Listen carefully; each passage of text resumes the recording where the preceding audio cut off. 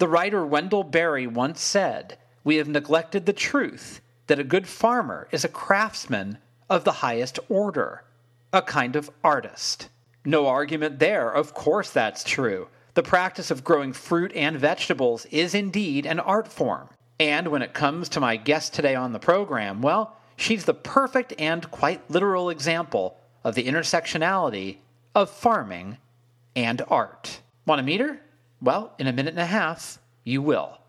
I'm Alex Green, and this is Stereo Embers, the podcast. Check this out. Holy weary winter, this one's something.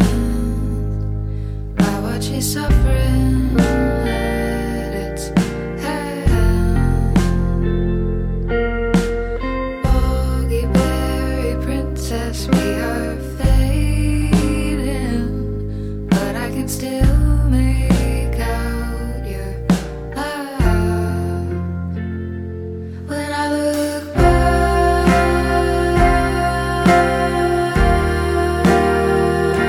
when I look back,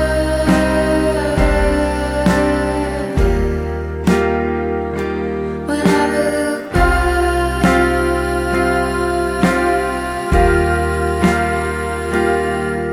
to a chamomile kind of heat in the tireless grass.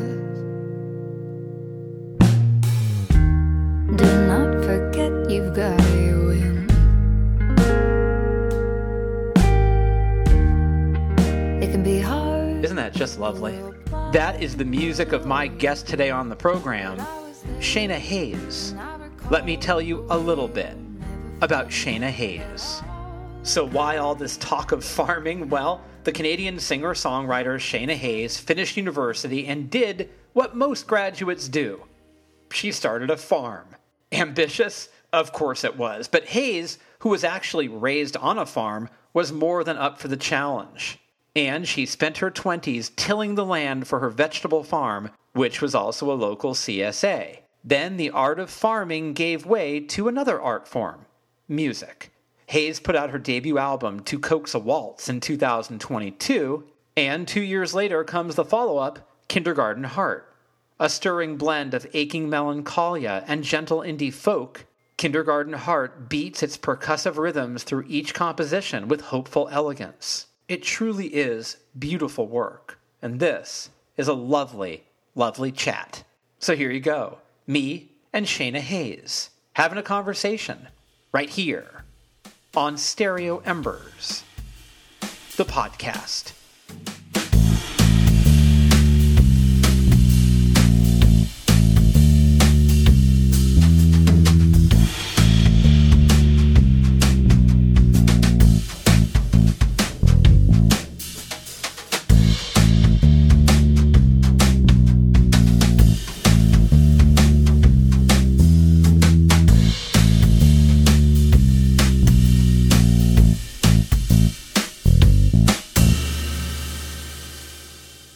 Cute that we're both early. I feel like it's rare that I hop on a Zoom and the other person's already there. I like you already. Oh, you're very kind. The feeling is mutual. I was thinking about you today because I knew we had this and I thought it was pouring rain here in the Bay Area of California, and now it's beautiful and sunny, which made me think about your new single. Because I am very attached to the sun, being from California. Mm-hmm. How much does weather play into the artistic process for you? Because I know the song certainly talks about that, but just in a general sense. That's a really great first question because I actually just had to go through the lyrics of this album for like a visuals component of the album launch, and I had to like really like map out a lot of the words that kept popping up, and the word sun came up like an embarrassingly high number of times, and I was like, okay, just like note to self, next album you got to reel it in with the word sun because you're getting redundant. But also on my first album too, there's a song called Weather. There's a lot of weather for sure. I think maybe we'll get into it, but I spent all of my 20s farming, not making music. The music is really new to me. So especially my earlier songs, but even still now, everything is very influenced by the weather because of that being such a big part of my life. But also, I think in Canada, the weather, the spectrum of types of weather you can get is so vast, and we live in such a seasonal way here that metaphors for seasonality in my life often get heavily compared to the weather. So it's made its way into the songs for sure, sentiments and lyrics. When it comes time to create, do you find that you are more creative when it's almost like the sun is almost like this solar panel for creativity, or do you find that you're better in the sort of colder environs, or is that something you hadn't really taken note of? No, it's a good question because I've been thinking a lot about it lately because I am making this shift into more full-time music, and I'm able to kind of put aside more concentrated periods of time for writing, whereas before it was just sort of in the cracks of the other things I was up to. And so I've been analyzing like, okay, like what is the environment that I like to create in? Like if I get to do that with intention, like what is it? Um, and I think my pattern is mostly like a lot of my ideas are coming to me in those sunnier times in the summer season, kind of between, like I said, between the cracks of farm stuff in the past. But then, in the winter when I have typically had a lot more time, kind of at home in hibernation mode, that's when things are tending to be completed. So the sparks for little ideas are coming in those sunshiny moments, but when I do have time to sit down and be with myself for a lot of time, um, more so in the winter. Yeah, that's when I'm wrapping stuff up and really like packaging things, I guess, or yeah, completing ideas, bringing them to the final form. It's like you get different creative energy based on, or efficiency based on the different kinds of weather Hmm. that's happening. Totally. Yeah. I like to, yeah, I like to think I can pull from all of it in theory. Yeah. Yeah. So if you lived in California, you'd write a lot of songs, Oh yeah. but the administrative part of it might be harder to carry out because it's always sunny. I would write like 1,000 songs a day, but they would all be like 25 seconds long. That's what's happening. By the way, I don't think you can abuse the word sun. I'm a writer. I put a bunch of books out, and there's always a shark. There's always sharks in my work. Whoa, there's Um, shark. There's shark in my album too. is there a shark in there? Oh, yeah, There's one shark. one Interesting. shark, One shark to rule them one all. lonely shark. It's funny because specifically what we were doing with this exercise was we were pulling out words that could be translated into a drawing of some kind, a very simple image. So I was looking for very like visual words. So sun was there, but so was shark. Shark was one of the kind of easy to draw words that popped out. So we have that in I heard common. there's a very poetic fact about sharks is that they navigate by the moonlight. Oh, romantic. I know. Nice. Not Who knew as sharks were so romantic? no. Yeah, I gotta cozy up to some sharks sometime soon. I teach university, and so talking to students about career choices, what they're going to do, what the plan is. Um, some people it changes 10 times. Some people it doesn't change at all. So for you, what was the plan? What were you thinking? And then when you made the shift, this is sort of a longer question, but when you made the shift into, I think I'm going to now do art.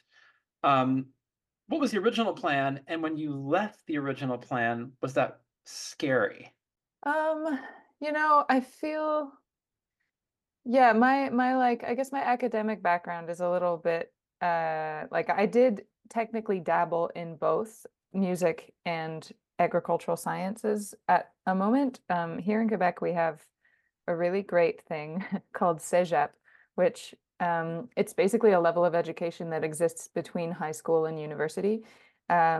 We finish high school a little earlier than everyone else, basically at grade 11, and then you go into Cégep, and when you go to Cégep, which is free, you get to specialize. And what that does is it gives you a chance to kind of make mistakes and or try stuff out before you're spending tens of thousands of dollars potentially on your plan. And so at that point, I did a double major, music and science, and got so overwhelmed by the jazz world and the kind of yeah, the competitiveness of the music kind of at that level and in a studied format, that I kind of ran towards science with my tail between my legs.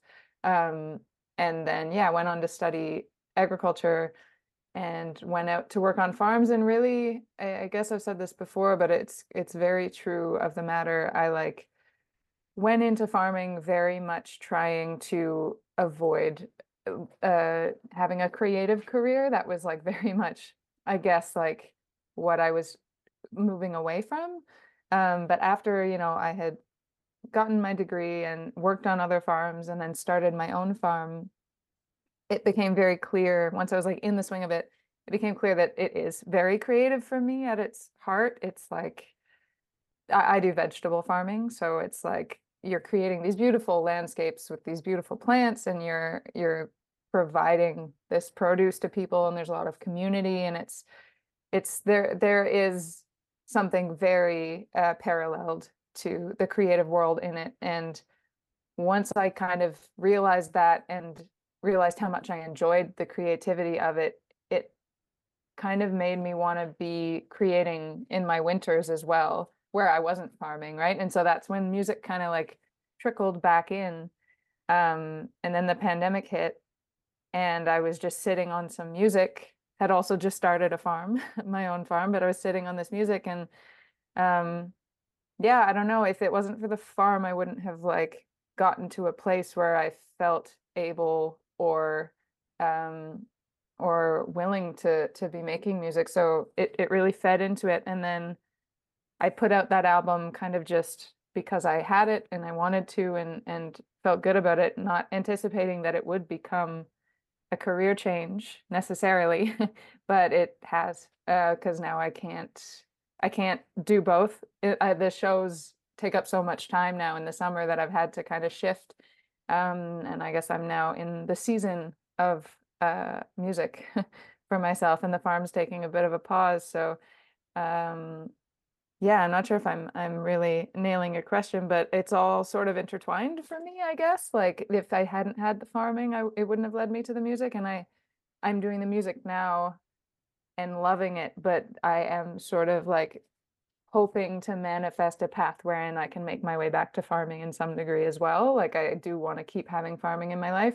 Don't know how realistic that is. But yeah, it's kind of like I've just always really followed what I'm interested in, and maybe, um, maybe financially that's not always been the best long-term plan, but I feel like I've always been very excited about what I'm doing, and it's always somehow like very organically led into the next thing that I'm doing. And um, it's yeah, it's just a life and less multiple careers for me, I guess. My priority has always been to not be bored. I could have gone and worked for, Monsanto after I finished my agricultural sciences degree.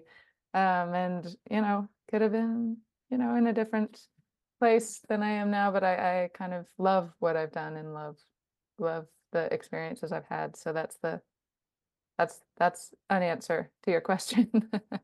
What were the vegetables that you were growing? I was doing CSA baskets, so community Oh, supported agriculture. So that's they're it's totally varied. Oh, hello, yeah. kitty How about cat. that? Look at you. He Your wants to cat say just hello. jumped on your back. Hi. Yeah. I'm a big cat fan. That cat will distract me. I You, will forget about you and begin interacting with the cat if given the chance. I'll put him on again.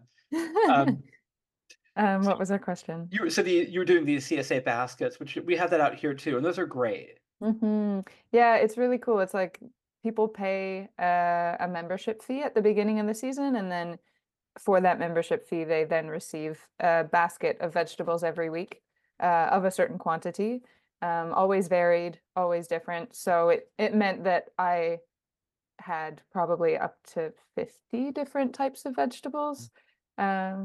So yeah, super varied. Definitely like our growing season is so different from the California growing season. For us, it was I kind of hit the field mid-April and had it closed up by the beginning of November for sure. So it's quite short, you know. So it really did once, like I said, once I was really stable in it and was finding myself coming back to music, that's like, you know, 2019, 2020, in the winters, that is like it really there was just enough space in the winter for me to like kind of put my head down and focus on the writing a little bit and focus on the recording.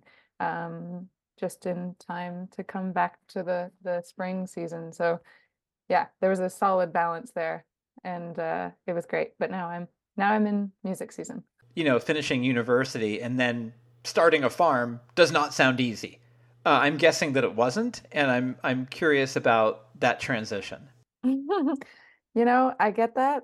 I For me, the things that seem hard are always the things I've never seen done before, and I have grown up on a farm. My parents have a farm, so I was always around that. I studied agriculture when I was at McGill studying agricultural sciences. I also ran the student-run farms for 2 years, so I had actively already run a CSA farm with other students. We co-managed it together, but I had the actual experience of running a farm on a relatively small scale like that. And then I had gone on to work for other small farms and had been there for years and watched it happen. And then what actually did happen when I started my own farm was that I was meant to be going into a farm season running gardens for a restaurant in Montreal. They had kind of restaurant gardens. This was my second year doing it for them. And when the pandemic hit, all the restaurants had to close down. And I had just finished the crop plan. I was like ready to go. I had been, you know, chomping at the bit to like get to the field already. I was like, could not, I just at that point could not imagine having to lock down the way that everyone had to lock down at that moment, because I felt like I had been locked down, kind of waiting for that restaurant farm season to start. And so when it hit and they were like, you know, we can't justify having a farm for the restaurant if the restaurant isn't open, I negotiated a deal with them kind of on the spot where I took the land and I took the equipment and I started my own basket farm. Because I Wow. had that experience. So it's really, you know, it's scary, I guess, but I had already seen that path. I had already done it. I knew exactly what equipment I was missing. I knew exactly like how to do it. And the thing was too, you know, I was, like I said, I had studied music earlier on at my CEGEP level, and somehow, you know, my friendship group and everyone around me, even, you know, up until this point with the farm, they were musicians. And the whole time I had been running other basket programs for other farms, or when I was at the McGill student farms, none of my musician friends could ever like afford or had the time to be enrolled in a basket program because they were on tour all summer. Like it just didn't make sense. You kind of have to show up and pick it up every week. Um, then when the pandemic hit, everyone was stuck at home. And in Canada, fortunately, we had relatively good support programs, especially for artists. So they had, for the first time, quite stable income for a minute. And so when I launched the basket program, it filled itself up because I was in the middle of this like untapped market of musicians Right. who were stoked to be a part of this because they'd never been a part of this type of program before. So um, the short answer to your question is all the stars were aligned. Like I already had access to the land. I already had the experience. I knew exactly what work was required, and I was in the middle of this untapped market. So once I decided to do it and put all the kind of ducks in a row and launched it, it just kind of it all worked out. And so yeah, it's a big deal. It's a lot of work, but it's work that I quite love. If I know I have a big manual labor day ahead of me, I'm usually pretty stoked about it.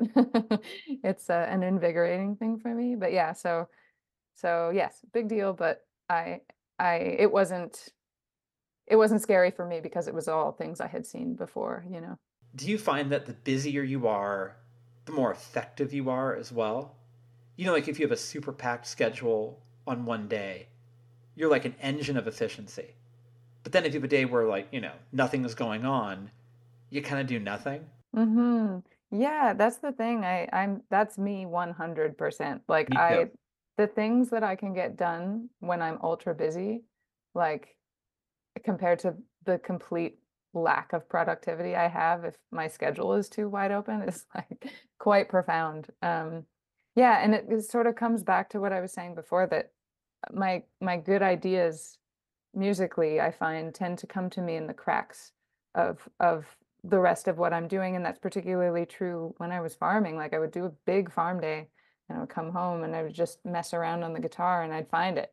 I'd find these little ideas. And yeah, I don't know if it's just that I'm primed because I'm so busy and I'm so, yeah, being so efficient.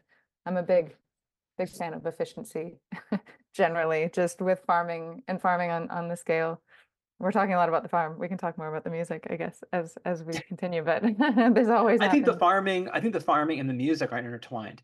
Um, Totally. Yeah. and I think, like, for example, um, discipline. To be a great Mhm. artist, I think you have to be disciplined. And Mhm. I think a lot of artists, I mean, not every artist is, just in terms of productivity. Like, you look at someone like Neil Young, you think, like, that's a lot of music he put out. He must be an incredibly disciplined person. And I think that maybe farming for you, and you can tell me, did it sort of confirm for you when you sat down to do music? Like, I'm a disciplined person. I can disappear into what I'm doing and do it. I'm not going to dabble. I'm not a dabbler, right? Mhm. You probably already knew that, but farming probably demonstrated the idea that, like, you know, I will dig in and really devote myself to this. Yeah, definitely true. Yeah, that I'm not scared of long hours anymore. I'm not scared Right. of putting a lot of myself, like a lot of time into something. Um, but I think also, efficiency on the farm level meant, like, especially the type of farming I was doing where it's like very physical. I don't have a lot of machinery. You depend quite a lot on your own physical body. I became very attuned to what things take from me in terms of energy, like how much different tasks are going to take from me, because they might take varying amounts of time and you want to manage your time, but you also do need to be very cognizant of the way your energy is being managed. And being able to figure that out in myself has just prepared me a lot better for my music career also, because Mm.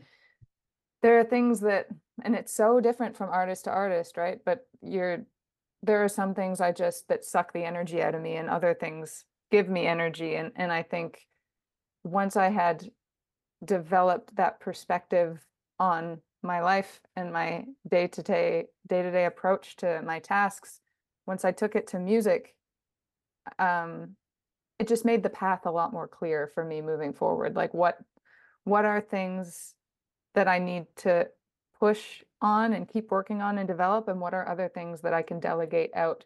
And I think, um, so yeah, coming back to discipline, like, yes, definitely it taught me uh, how much time I am able to put into things, but it also taught me how to intelligently decide what things I was going to put my time into, which to me feels like a more important realization. Because yeah, I think, again, going way back to the beginning with jazz school and me running away with my tail between my legs, everyone was so big on discipline and everyone was like, you got to put in a gazillion hours a day and you got to be the best at your craft. And that is totally true. But if at the end of the day you don't like doing it anymore because you've like murdered it with putting too much time into it, then you've lost the actual core of why you're doing it, which is that it should feel good.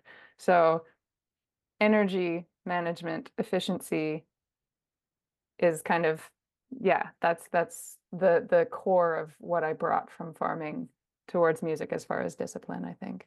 Would you characterize yourself as being an introvert?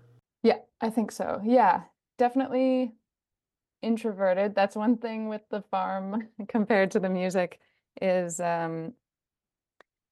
as many similarities as there are in terms of creativity and the beauty, general kind of beauty that you're surrounded by in these two crafts. With farming, nobody is watching me do what I'm doing. I'm just Right. doing it. I'm creating it for myself. Like I'm sharing the produce, obviously, but the physical beauty of the farm, that's for me. And no one is watching me do it. Whereas with the music, in theory, you do it to share it, which is great, but then you also have to get up and you know, play in front of a lot of folks. And that is, I think, a component that takes some energy from me, but I do still love it. It's just it's not as it doesn't fill up the cup in the way that songwriting and creating more at the song level tends to. So yeah. Yeah, because you've made the transition from the private farming, and the private is the discipline of songwriting, creating, to the public, which is the performance of what you've done privately, which is a lot different than what you did on the farm privately and then publicly distributing the vegetables through a CSA. Being in front of an audience, being looked at, being and probably knowing you're being judged on some level, because I think that's what happens. Was that an uncomfortable transition? Like I see you have a run of shows around where you are, playing all over Quebec, and for someone who is, you know, an introvert or introverted, to then sort of go on stage. And by the way, everyone I've interviewed who's a musician, they all say introvert. So everyone Mhm. has selected a career where they now have to perform, right? Which seems like the opposite. It's like, not being able to swim and being a lifeguard or something, right? It's like whatever. Yeah, But well, we're artists. We got to be tortured somehow, you know? right, right. It's like, so that's exactly right. So that transition to the stage, Um, is that comfortable for you now? And was it ever not comfortable? And are you still grappling with that medium? I think the stage, yeah, it definitely was tough at first. And it's still, I do still always get uh anxious. I think one thing is I had done like two shows with my new music before I suddenly was playing. I just got really lucky and got some opening slots for some pretty big bands, and I was playing in front of thousands of people with so little experience. And so that was pretty terrifying. Yeah. But yeah, and it's kind of I've continued to have that luck since, and it's gotten easier for sure. I guess the performance on the stage, I'm pleasantly becoming more and more surprised, or like more and more aware of the fact that the better performances tend to be the ones where I'm the most myself and where I am the most transparent. And as far as, kind of the songs are very transparent. That's the kind of music that I make, but also my persona, I suppose, my attitude on stage. The less I try to be anything other than myself, the better. Like people like it more. And so that's been a really comforting thing, and it's made performance a lot easier, is that you just get to go up and be yourself and present these songs, and that's really great. I don't think that's the case for everyone. I think like there's a lot of work that folks do to create a character, and that's awesome, and that creates good performances as well. I just so happen to be in a style of music where I thankfully get to just be myself, and that's fine. Um, so that's gotten a lot easier. The performance aspect that is I'm still grappling with a little bit, I guess, is like online presence. I'm Mm. finding that quite difficult. I call that performance as well, because it's complicated, because on stage it's fine. I am being myself. We're having a genuine person to person interaction. I can just be myself. But when you're posting stuff online and that stuff is also performance to some degree, because it's not an in-person, in the real moment exchange, but you are still expected to kind of be real and be whatever. And it's just I have trouble smoothly doing those things and um yeah, feeling comfortable yet. But it's coming along. I think it's just sort of it's new. It's all new for me. So taking it gently and observing all the time is all I can do for the moment. Being hurled into a situation where there's thousands of people, who were you playing with? The first big one was Half Moon Run. Mhm. Don't know if you know them. They're based from here, and they're pretty big here. And then I did some opening shows for the Bar Brothers, and then the War on Drugs last summer. That's a big Isn't one. that bananas? I don't know how they found me. I don't know.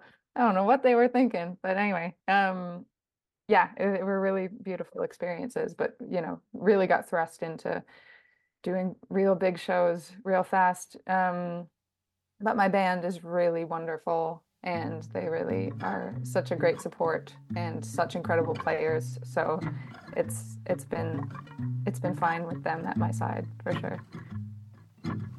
If life it is a small town, then you would be the way, love. Everybody waves just because.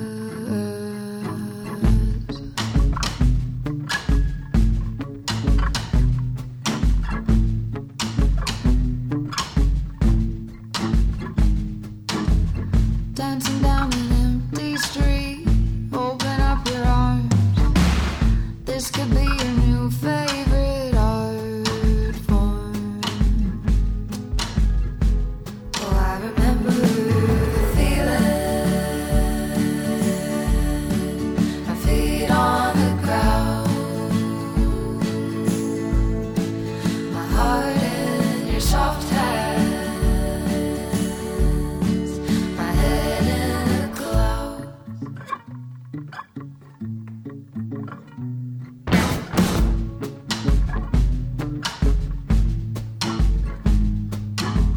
If morning is the time you thrive, let me be the sweet sun. I just want to witness you rise up.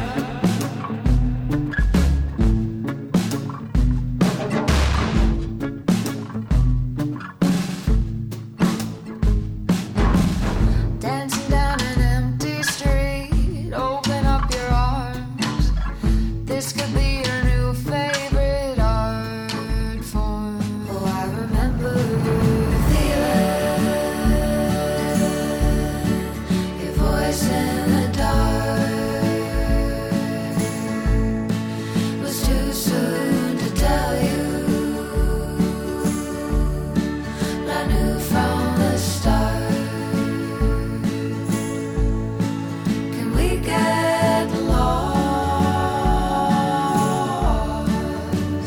in our days?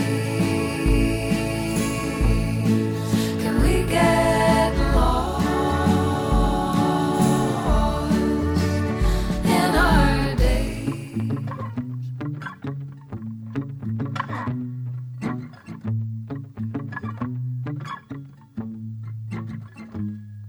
When you're playing live, how are you with the interstitial banter between songs? How does that feel for you? Yeah, this is one of the things, like I was saying, it's kind of getting easier for me, and I'm settling because I, as I said, have been in this music world for a long time, but have just been observing. I've not actively been doing it, but my partner is a musician, and my siblings are musicians. Like I'm in it, and I've watched a lot of shows, and um yeah, most bands kind of try not to speak. It seems like they try not to talk in between songs, which is absolutely fine. It never struck me, it never occurred to me that that's what was happening until I was on stage. And I have such a hard time not talking between songs because it feels bizarre. It feels like I'm having an interaction with these folks who are watching me. I can't just pretend they're not there. I can't just pretend that I didn't just present a song to them about perhaps something very intimate, perhaps, some idea. I just offered something. I can't then not address it. And to the point that if ever we're doing, showcases or things where I have to make it quick and just play the songs, like I have such a hard time because I feel like it requires some sort of addressing. And so I think I've become more comfortable with like just allowing that to happen. And again, coming back to farming, the one aspect that I found hard when I hadn't quite settled into this, just doing it naturally on stage, was that with farming, the transaction was very clear and very transparent. It's like you and mutual, like folks, pay for these vegetables and I give them these vegetables. I'm excited to give them, they're excited to receive them. Often we see each other in person when it happens. It's so clear and so mutual and so gratifying. And then with music, it can be incredibly gratifying, but you're not always able to really um to really see the transaction itself. It's not as transparent, like even to the point where there might be an audience who I played a show last night who they were so quiet the whole show and it was Mm. beautiful and they listened, but I did not get a sense during the show whether or not they were enjoying it. I really couldn't tell. Afterwards, people came up at the merch table and were really warm and kind of convinced me. But if I hadn't had the opportunity to have that interaction with them, like I would have no idea. And so yeah, uh that's tough. I find like not getting a clear sense of the interaction. So when I am on stage, I wanna I wanna lean into it and I wanna like create more of a connection. I want it to feel a lot more like we're all just here together. And I'm so lucky to have you listening to what I'm saying. Like I would I I don't want to have a wall between me and the audience. I don't want to just talk every four songs and say, "Oh, thanks. Great." Like I to me it's like, and it might not always be that way. Maybe at some point I'll feel I don't need to talk so much to the audience, but for me it helps clarify the transaction and it helps clarify the connection that I'm ultimately trying to achieve with these folks who've come out to see this show. Did the quiet kind of throw you off or get into your head a little bit? Last night it got into my head a little bit. There was also like the sound was very dry. So I was just like I kind of felt a little bit like I was playing like a toy guitar. And you can't see them too, right? Like often the Right. lighting is just so I'm like, I know there's several hundred people in front of me. I know I'm playing songs. I don't know, not sure how it's going. But no, I mean, to some degree, I guess it's more of a comparison to other shows where you're getting those like, yeah, like in between songs from the audience to like get yeah, some subtle feedback, but it was okay. Just compared to other times, it can be harder to tell. Yeah, yeah. I mean, I'm always getting in my head when I'm playing. It's a thing I'm trying not to do. I'm always, yeah, I'm trying to be more in the moment. I guess it was a little tougher because I was like, I think this is going well. I don't know. Um, yeah, a little bit. But it's so hard because if you're thinking, "Hey, I think I'm in the moment," that means you're not in the moment, right? Because you're thinking Yeah, like right. yeah. Sometimes I'm like, performance is just a manipulation game. You're just manipulating yourself for an hour to be calm sometimes. Yeah, it's an interesting exercise for sure, but beautiful and fun. And to be fair, I think that sometimes quiet isn't necessarily bad. Sometimes people are appreciating what you're doing in a very inward kind of way. I'm one of those people who I would be inward for sure. Like I think, yeah, I can't imagine. I don't like the most amazing performances I've seen in my life. I've not reached out to the artist to tell them that. I just kind of hold that in myself.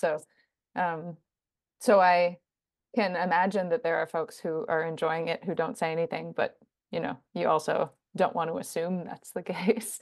So Yeah. yeah, it just comes down to again the the transparency of the situation, which not that it needs to be transparent, not that they need to come forward and tell you what they thought of the show, but it's more just yeah, it's a different the gratification of doing it can't be reliant on seeing people's reaction to it every single time. It's gotta come from yeah, or you gotta be okay with not necessarily having that, I guess.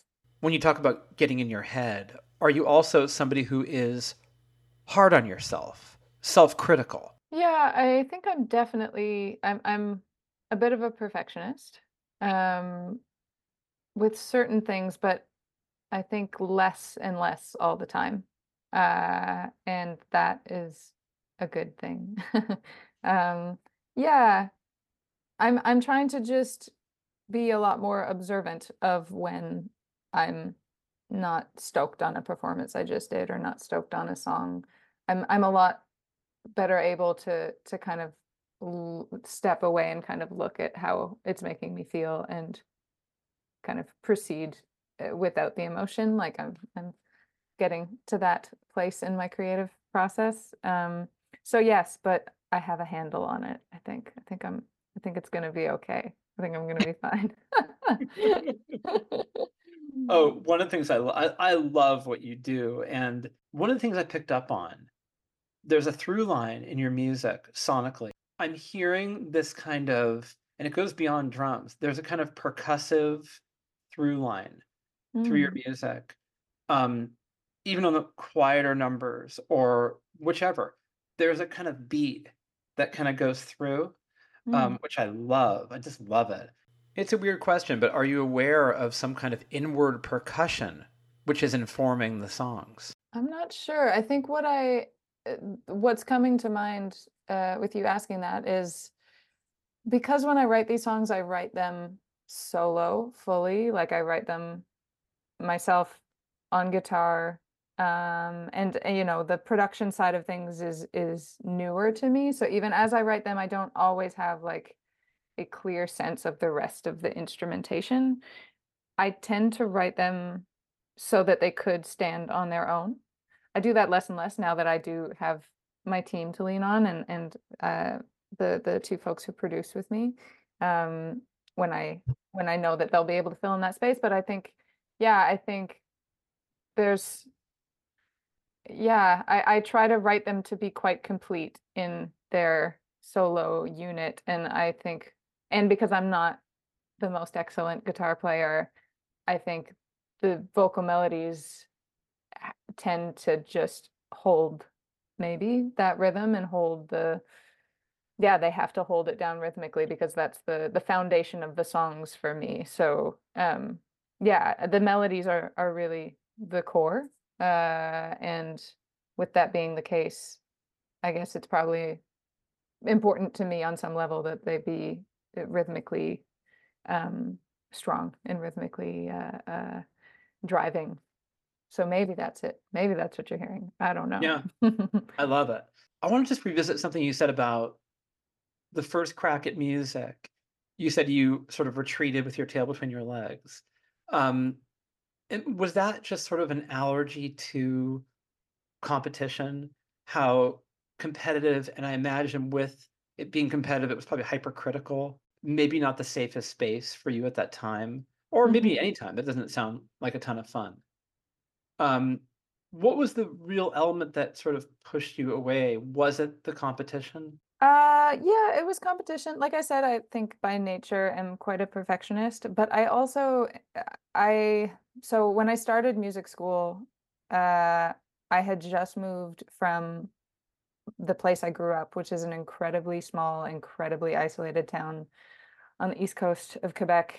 My town has like 300 people in it. I had never seen half of the instruments that people were studying when I started studying music. I had no training whatsoever. I had to do a bunch of remedial courses the second I got there. Um, and it was hard. It was really hard. And all these, you know, kids who'd been in lessons their whole childhood and like knew that they wanted to do this. They had seen all kinds of shows. I'd never seen shows. I didn't even know like really at that point like what a career in music could look like. I didn't know what live performances looked like. It was so um yeah, I came in so kind of ignorant to the whole world and really had to do a lot of work to catch up. And I don't think I ever did catch up to my peers at that level. Um, and everyone who decided to continue on with music after that level of education, they were so, you know, they were so committed and so dedicated to it and so disciplined. And I just felt like I was treading water and like trying to keep up with these kids. Um, so yeah, I think it was just all a lot. It was just very overwhelming and you know, whatever reasons that I had originally like gravitated towards music, you know, beyond having some talent already, um, became very obscured at that point. And you know, it comes back also to what I was saying about the path. I had never seen the path. I didn't know what it took to be a musician. And the path towards agriculture was just so much more illuminated at that point for me. I could see it. I could visualize what it would take for me to be, in farming to some degree. There was familiarity there, and this whole world just felt so unfamiliar, and my desire to do it wasn't strong enough to overcome my lack of the lack of visibility for a path moving forward. And yeah, and I just stayed in it and watched other people do it, and watched, wonderful musicians make beautiful careers. And um, simultaneously, I think, like, redeveloped my desire to do it and illuminated the path towards it. And once those things were aligned, I made my move, with patience and with, excitement. And yeah, so that's that. So you almost like you recalculated. Mm-hmm. Very slowly. Yeah. Just more of an accumulation of, like, seeing people and being inspired by people, and slowly surrounding myself with folks who also believed in my abilities and believed in my songs too, So um yeah, an accumulation of the right pieces of the puzzle. I get the sense that you're a really good collaborator, that you work well with others. I hope so. Yeah, is that I yeah, think so. Yeah, for sure. I think, like I was saying, I think I have a keen sense of what my strengths are, and what things, again, I bring me energy or take energy away from me. So when I do tend to collaborate with people, and when I'm, like, wanting to create things, I'm very cognizant of, like, where I should be delegating something out, and where I should, like, I will play to my strengths, and I will surround myself with people who can also play to their strengths. And just sort of, it's a unit, right? And you want to be, yeah, you want to be aware of who you're surrounding yourself with, and you want to make sure it's going to be a good collaboration. So I think I'm good. I think I also set myself up in situations where where I know it'll go well too. the universe played it right for you, because opening for the War on Drugs at 19 would have been maybe done your head in, right? Oh yeah. Yeah. I'm very grateful for that. I kind of, as much as I think my soul would have loved to have been doing music for a longer chunk of my life, um, it might have been pretty bad music. No, that's not true. I think, like, people need to create what they need to create when they need to create it. And everyone should feel the right to do that. But yeah, I think, yeah, I think it happened at the right time, and it happened at a moment where I was able to be excited about it, and able to take from that experience the best kind of experience that I could. So yeah, I know that if I was trying to have a music career at 19 personally, and trying to navigate sort of the social media and, like, public image thing that has to be navigated now, I would go nuts. Like, Right. you would lose sense of who you are. I don't know. It's just, it's intense, the marketing of yourself. And my 19-year-old brain definitely wasn't equipped for that. And I'm sure there are lots of folks who are equipped for that. I just personally, there's no way. There's no way. My graduating class in high school has 212 more people than your town. Yeah, well, I was thinking the show I played last night had almost three times the population of my town there. Um, yeah, it's small. I mean, it's the town itself is not that large, and there are other towns nearby, so it's not as if the only people are the people in your town. But yeah, it's teeny tiny. But I wonder if I asked this question because I wonder if that also means that you crave two things. I imagine there's familiarity in a town that small where most people seem to know each other. So that's one thing. And the other thing is, I wonder also if it's easier to carve out space for yourself. And I Mhm. wonder if those are two things that you need in your adult life: familiarity with people which seems almost like it answers itself, but also the ability to have space and quiet to yourself as well. Hmm. Yeah, oof, the space thing is real for me. It blows my mind that like as I sit here, there are probably like 10 people within like 50, 60 feet of me. You know what I mean? Like I'm like sitting in my apartment, but it's like there are people everywhere. Um, and the town I grew up in, physically there was a lot of space. You could run off and not see a person for miles and miles and miles. Um, so I do miss that quite a lot. I also, grew up on the ocean, so always had um the ocean to the south. And in fact, yeah, anyway, just very, very spacious. You're right. That's a thing that I've had a lot of trouble um coping with not having. And the farm gave me that too. And I think just, being in the field and having space around me was really important. Um and then yeah, the familiarity and the people is an interesting one because I think it's very easy in the city to not to be surrounded by people and not really be engaging with anyone and not really have any meaningful um, community or yeah, those lines take more work here than they do in a place where you have no choice but to be friends with everyone, you know? Hmm. Um, it's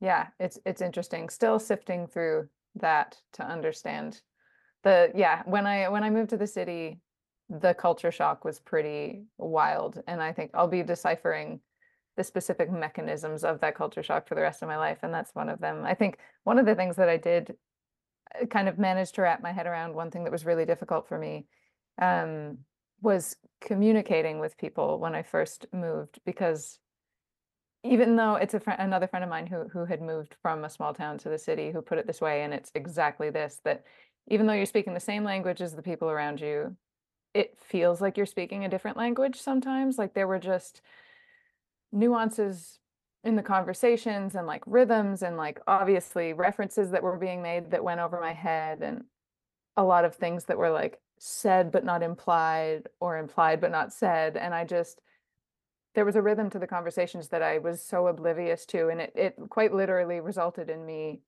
not understanding what people were saying to me and people not understanding what I was saying to them, even though we were speaking the same language. And I think that probably, I don't, it got its roots in me, and it probably contributed to me like being freaked out about music because it made me really hesitant to express myself for a moment, and it made me very fearful of being misunderstood. Mm. Um, and I think for years of my life, I and even now by default, I think like unless I know I can say something perfectly clearly the first time, it's rare that I'll say it. Like I want to know I've got the thought perfectly articulated in my head before I say it. And I've learned that language since, and I can follow those rhythms. There are still references that go flying over my head, but um I think like I've learned to be articulate, and I've learned to be able to say things pretty well, pretty quickly, which is like one of the really interesting things for me about the fact that I've come back to music is like to make music and to share it is to like inevitably invite people to misunderstand you. Like you're not Mm. speaking in a way that everyone is going to understand you, and I know that, yet somehow I've like found my way back to it despite this kind of like deep-rooted fear of being misunderstood. I've like found myself doing music again, and that's been one of the most incredibly gratifying parts of it that I like genuinely didn't clock but must have been really important for me deep down, is that to be in a room full of people who've heard what you've had to say, heard you express yourself, and have decided they want to come pay for a ticket and watch you do it live is so, I guess, like healing for me with regards to that, because it's like this voice that I write music in is probably the closest to that original voice that I've had to like tweak. I feel like it is Mm. the true voice that I've had to tweak to be able to communicate effectively with other people in the day to day. So it really floored me when I made that realization that there's just this, expressing myself in that way and having people react to it and understand it and see me makes me feel, seen in a way that I probably believed wasn't possible at some point in my life. And it's very beautiful and I'm very grateful for it. So yeah. Sorry, that's Yeah. quite the tangent, but No, that's great. And it also, what's interesting about art is that no one interprets it the same way anyway, right? Like everyone's going to be having their own interpretation. So the appreciation of what you do, a lot of it will be based on misinterpretation anyway, because you might write a song that you think, is life affirming, and um, someone else might find it heartbreaking. Who knows why? Um, or just think of the lyrics and assign their own meaning to it, which is what we do anyway. Mhm. Um, so in some ways, knowing you're going to be misinterpreted in that regard must be freeing, because it's like, yeah, because there is no misinterpretation of art anyway. So they're Yeah, misinterpreting, but that's actually correct. totally. Yeah. And it's, I guess I don't have a fully baked thought on that, but I guess like what I'm inclined to say is like when you're writing a song, when you're making music, it's more about just like stringing together beautiful little beautiful things than it is about, I mean, obviously some songs are very much lyric based and very much a story or very much like an idea that you want to be very clear, but I think like my favorite songs are, like you're saying, ones that are like a little more obscure and you've managed to string together this beauty for people to kind of behold, and they can take it and apply it however they want within their own brains, so that it's touching for them, you know? By the way, I wonder, being raised by the water, I wonder if that explains the percussive elements that you're drawn to in your music. Yeah, perhaps. You're right. That's it. It's the tides. They're in me. My blood is, on the tides with the moon. That that's where your little shark came from. That's it. I think what you do is beautiful. I love your music. Thank You have you. the cleanest apartment out of anyone I've ever interviewed.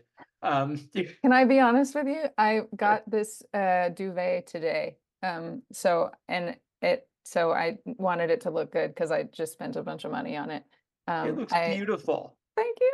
It looks like you're in a staged home. Like it's so beautiful and precise and clean and orderly. Thank you so much. This is the whole thing, by the way. What you see, there's like a tiny kitchen, tiny bathroom, but this is it, tiny This is it. apartment. Well, it looks great. Your music is miraculous. I just think you're so gifted and wonderful, and I'm so grateful to talk to you. Thanks for talking to me, and thanks for being willing to just let this go where it goes. Oh, thanks so much, Alex. It was really fun.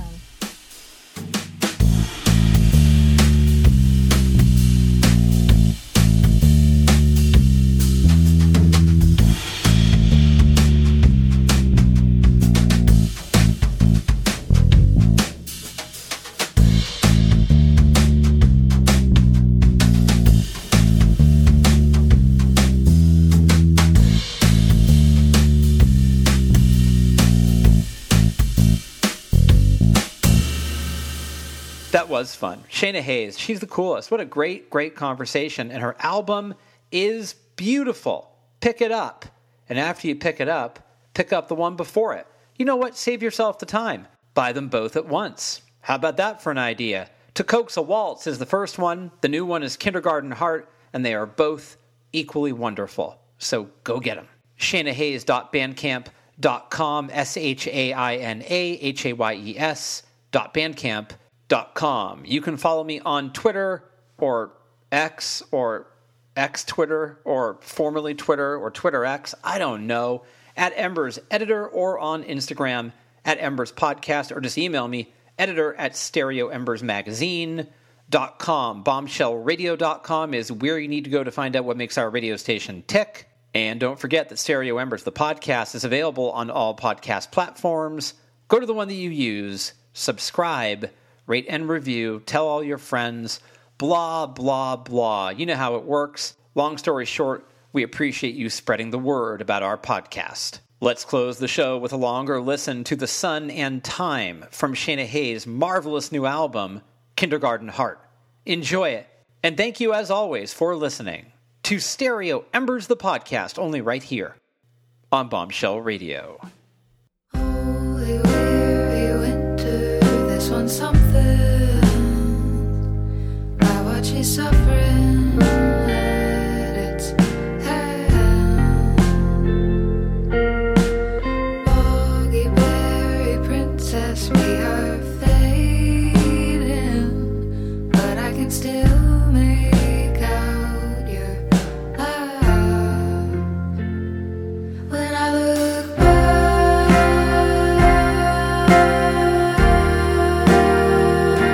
when I look back,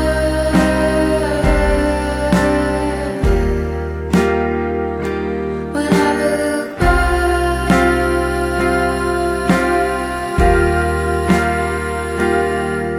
to a chamomile kind of heat in the tireless grass. Do not forget you've got your win. It can be hard, the world blind to all you did. But I was there, and I recall the way you never flinched at all. A couple kids, a kind that sun and time will fade.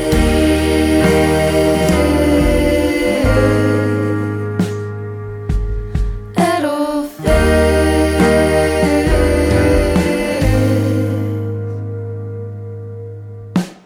Feed your body, lady, like you feed them. Delicate darling, hardly wins. Feed your spirit daily, just like I'm fed. Each time I remember what we built. When I look back,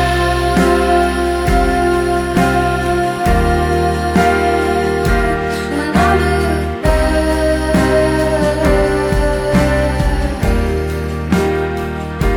when I look back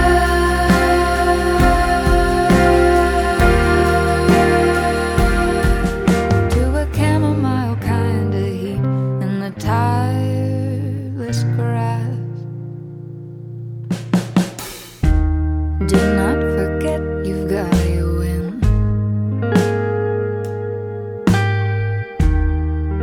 It can be hard, the world blind to all you did. But I was there, and I recall the way you never flinched at all. A couple kids, a kind that sun and time will fade.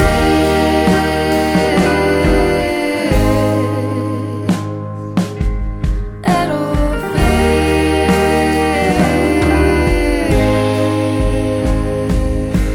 When I